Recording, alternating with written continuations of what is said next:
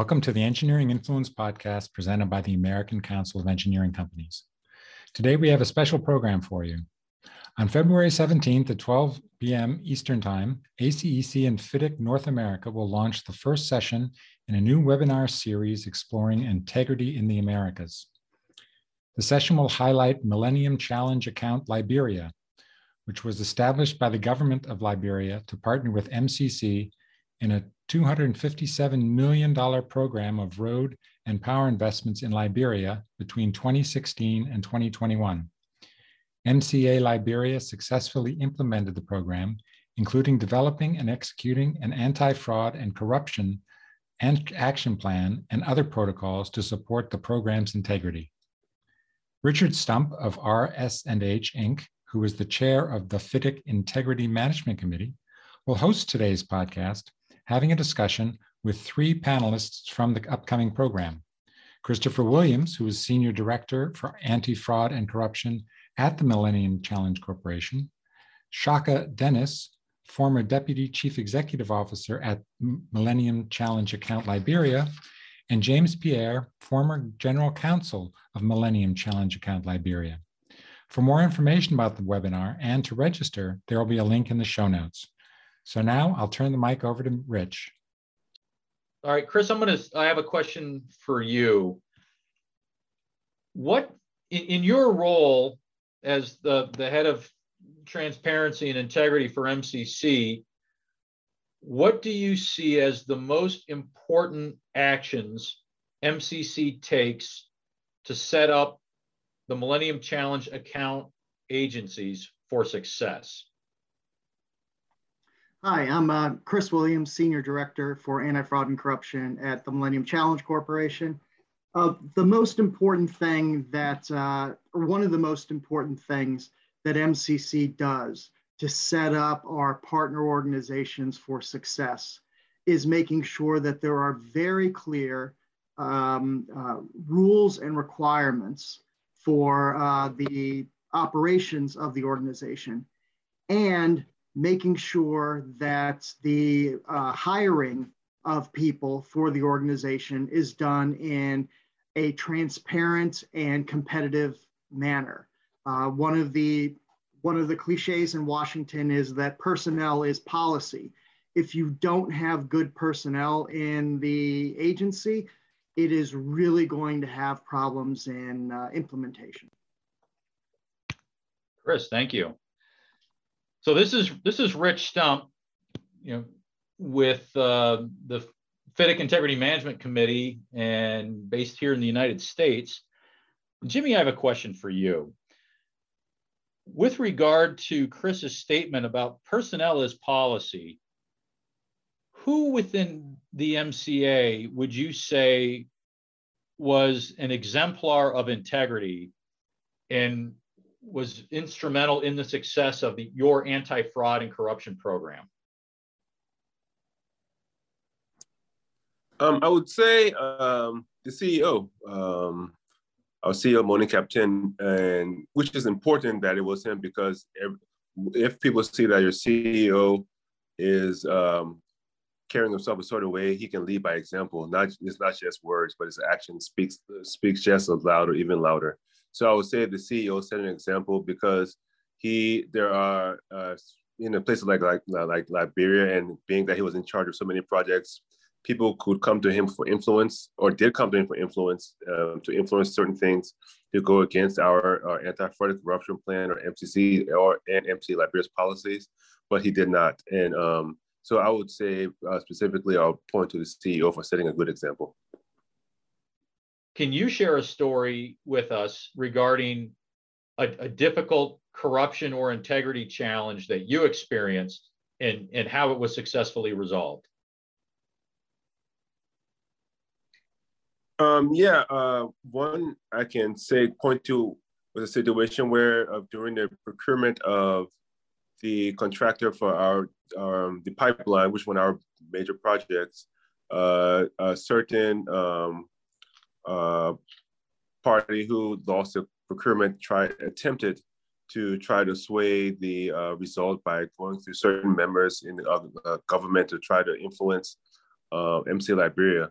But due to the fact that our anti-fraud and corruption action plan required us to indoctrinate our board, and they were fully aware of our policies. So it just hit a stone wall when those people try to go to certain members in the government. And let me just say, our board is comprised of these very people that are going, that the losing party was going to. So I would think that was an example of where it was very successful, that where the implementation of our anti-fraud and corruption plan thwarted and attempted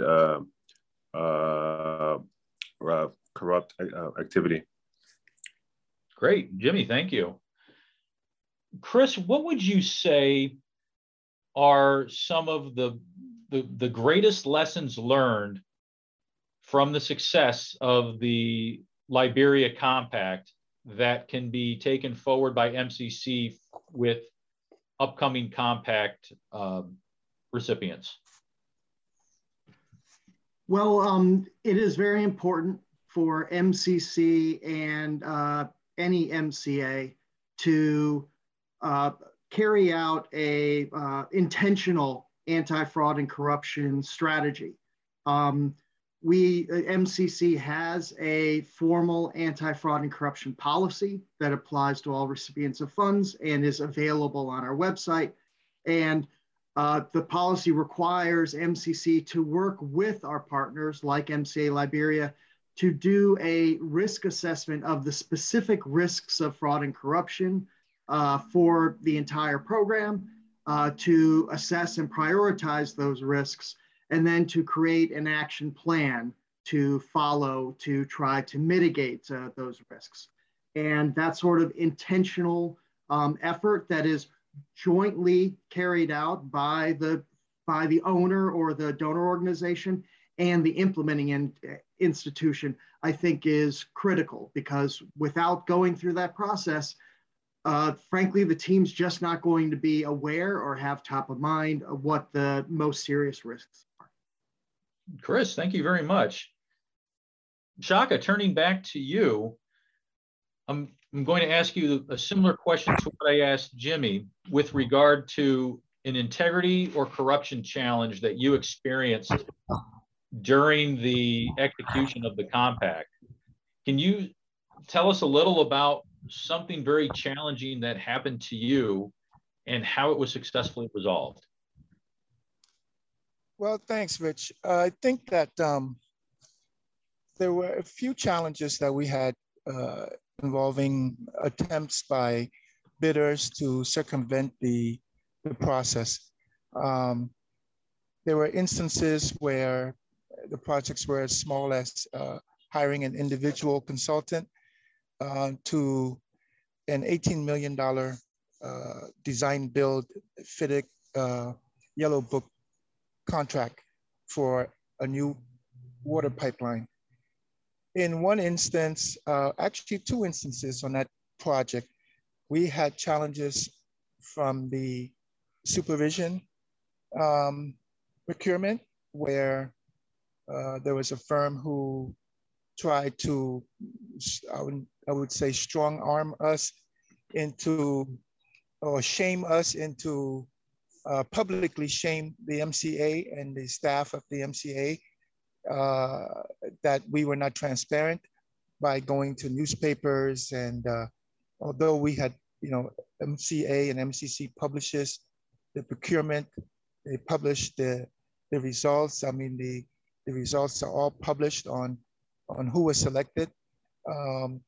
But instead of the supervision consultant or the bidder coming into, let's say, the MCA and requesting, let's say, a meeting to find out, why they were not selected, they went above and beyond in terms of trying to shame people publicly. But the wall held. When I say the wall held, because the members of our anti-fraud and corruption team involved government officials who they tried to go to plead their case, and it went nowhere. On the works contract for the pipeline, similar thing. That's an $18 million job. So naturally, there's a lot of upset people. And one of the things that we did, the CEO and I, we used an independent consultants as the technical evaluation panel. So they flew them in from various countries and they evaluated the proposal. They gave the results and the recommendations to MCC and MCA on who should be awarded the project and for which reasons. And those were vetted by everyone. So the wall held. There was nothing they could do and it just fell off. And one thing I'd like to say about the anti-fraud and corruption procedures and policies of MCC is they have the backing all the way up at the local level, at the country level, all the way up to the US ambassador who would back up MCC. So it's not just the local team, MCA, local government, and the US representatives, the country directors, but it's also the US Embassy is also standing behind the MCC team and the MCA team. Excellent. Shaka, thank you. So, Jimmy, I'm going to turn the next question to you. Looking back over your 5 years as general counsel for the Millennium Challenge account in Liberia, what did you find as the most professionally rewarding aspect of being a leader in the MCA?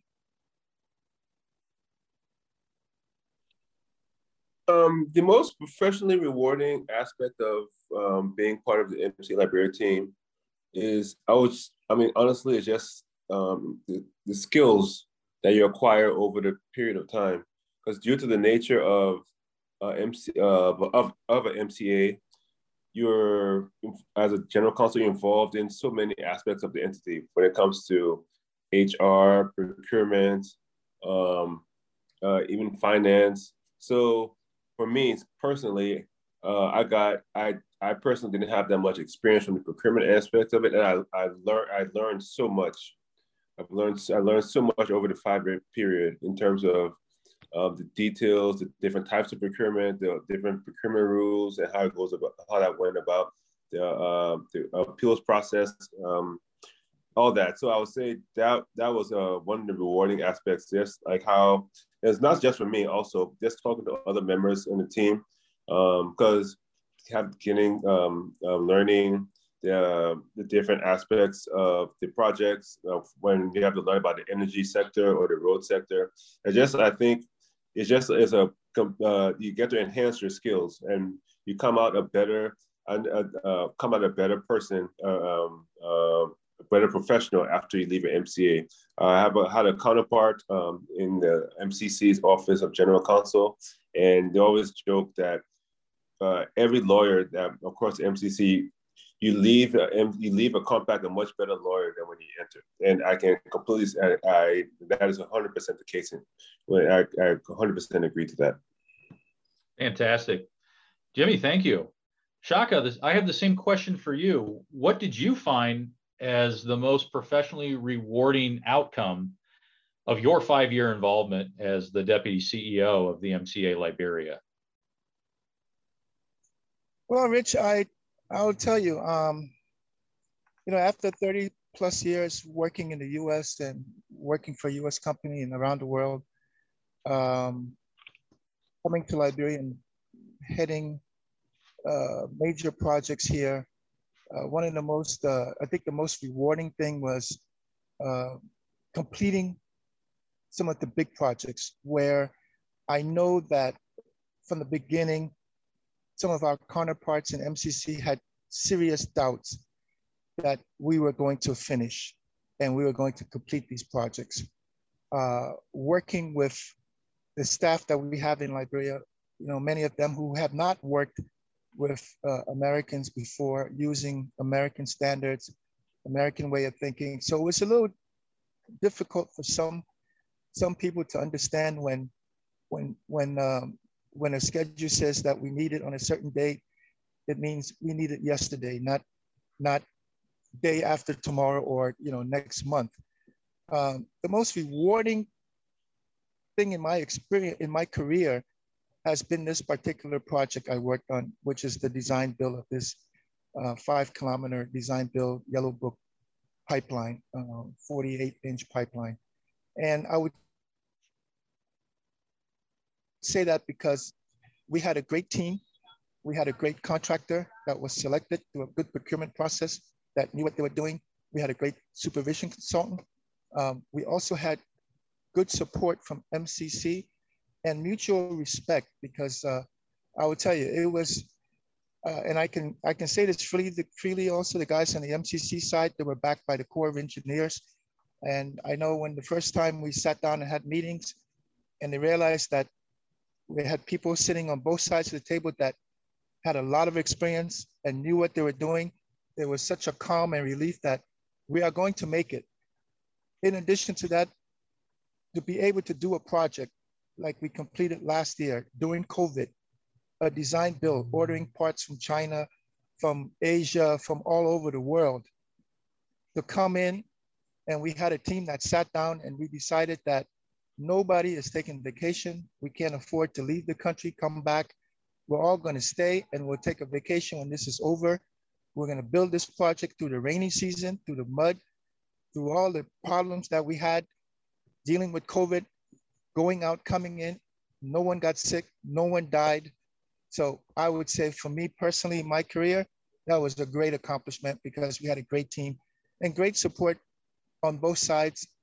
MCC had reached back support from the Corps of Engineers. We needed structural work. We needed geotechnical input because MCC has a small team. MCA has a small team. We don't have many engineers in our group. So for them to have reached back support, for us to have great supervision help and a great contractor, that to me was the highlight of my career and my MCA experience. Shaka, that's a great story. Thank you for sharing that. Chris, turning to you, as someone sitting in the mothership organization, what are you most professionally proud of regarding the accomplishments of the Millennium Challenge account Liberia?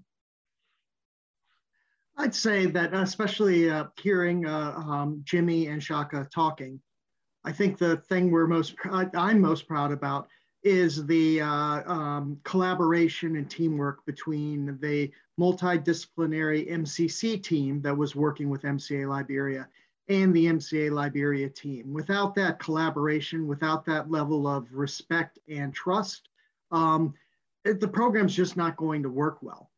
So I think it's also the other thing that I'm particularly proud of is the level of support that the relatively small multidisciplinary MCC team provided to MCA Liberia. Prior to the pandemic, there were often trips to Liberia by MCC staff and by consultants that were working directly for MCC. And they could sit face to face with their colleagues and with the MCA contractors, the contractors that were working directly for MCA, and do site visits. As a funding organization, I think being able to physically visit with your colleagues, your counterparts, and physically visit the construction sites and see what is actually going on is very important. During the pandemic, of course, other approaches were adopted, like lots of photographs, videos. Some of our countries use drones and use of local subcontractors, but I really don't think that there's anything that can substitute for physical, face-to-face, boots on the ground presence by the owner or a funding organization. Great, Chris. Thank you very much for those thoughts. One thing I'd like to turn to now is back to the anti-fraud and corruption program that was put in place by MCA Liberia. Jimmy, what would you say was the most valuable skill or outcome that you received as a lawyer being involved in the creation and execution of that anti-fraud and corruption program?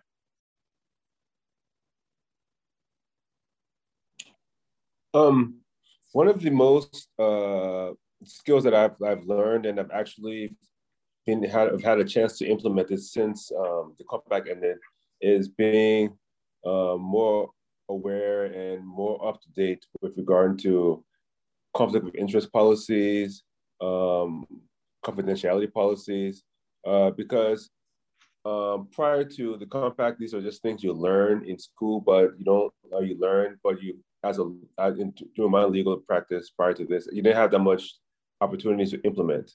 But as a result of the anti-fraud and corruption plan, and being involved in all the disclosures for under our conflict of interest policy, which forms a part of the anti-fraud and corruption plan, that has allowed me to become more aware and more in tune dealing with those issues, which I've had to deal with subsequent to the compact in terms of dealing with entities and boards. Or there was an instance where a board member wanted his company to sign a contract with the entity from the which he was a member of the board, and I had to interject and explain how it wasn't this, and talk about disclosures and mitigating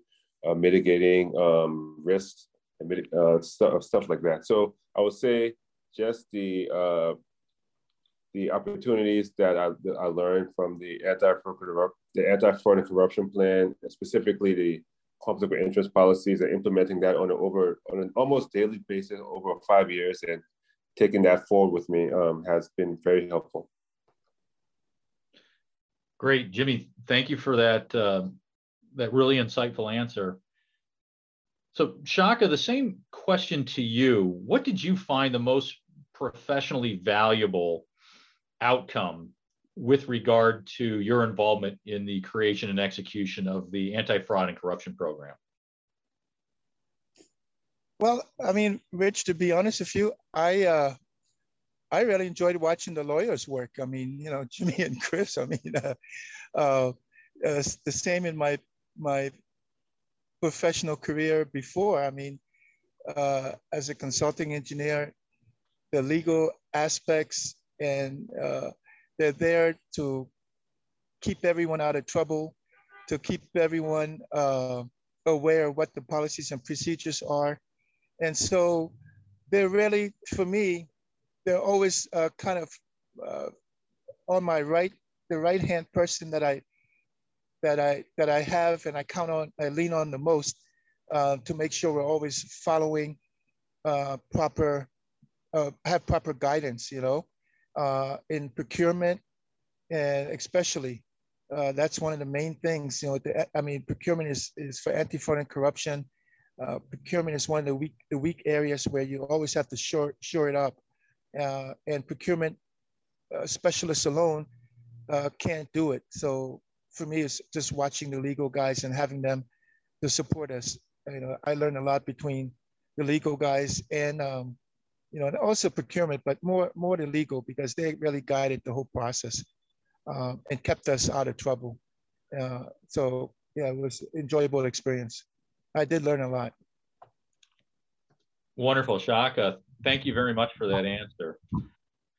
So before we adjourn, I just want to thank all three of you, Chris, Shaka, and Jimmy, for your time in this preliminary discussion as we get ready to have a really in-depth global conversation with our webinar participants on Thursday, February 17th at 12 o'clock Eastern. And this will be, again, the first inaugural webinar within the FIDIC North America series on integrity in the Americas. So it's going to be a fantastic discussion. All three of you have a lot of important information to bring to the table. And we're going to be setting a very, very high bar for our compatriots in Canada and Mexico to follow. So with that, thanks again for your time. And we are looking forward to speaking with all three of you again, as well as with whomever joins us on the 17th of February.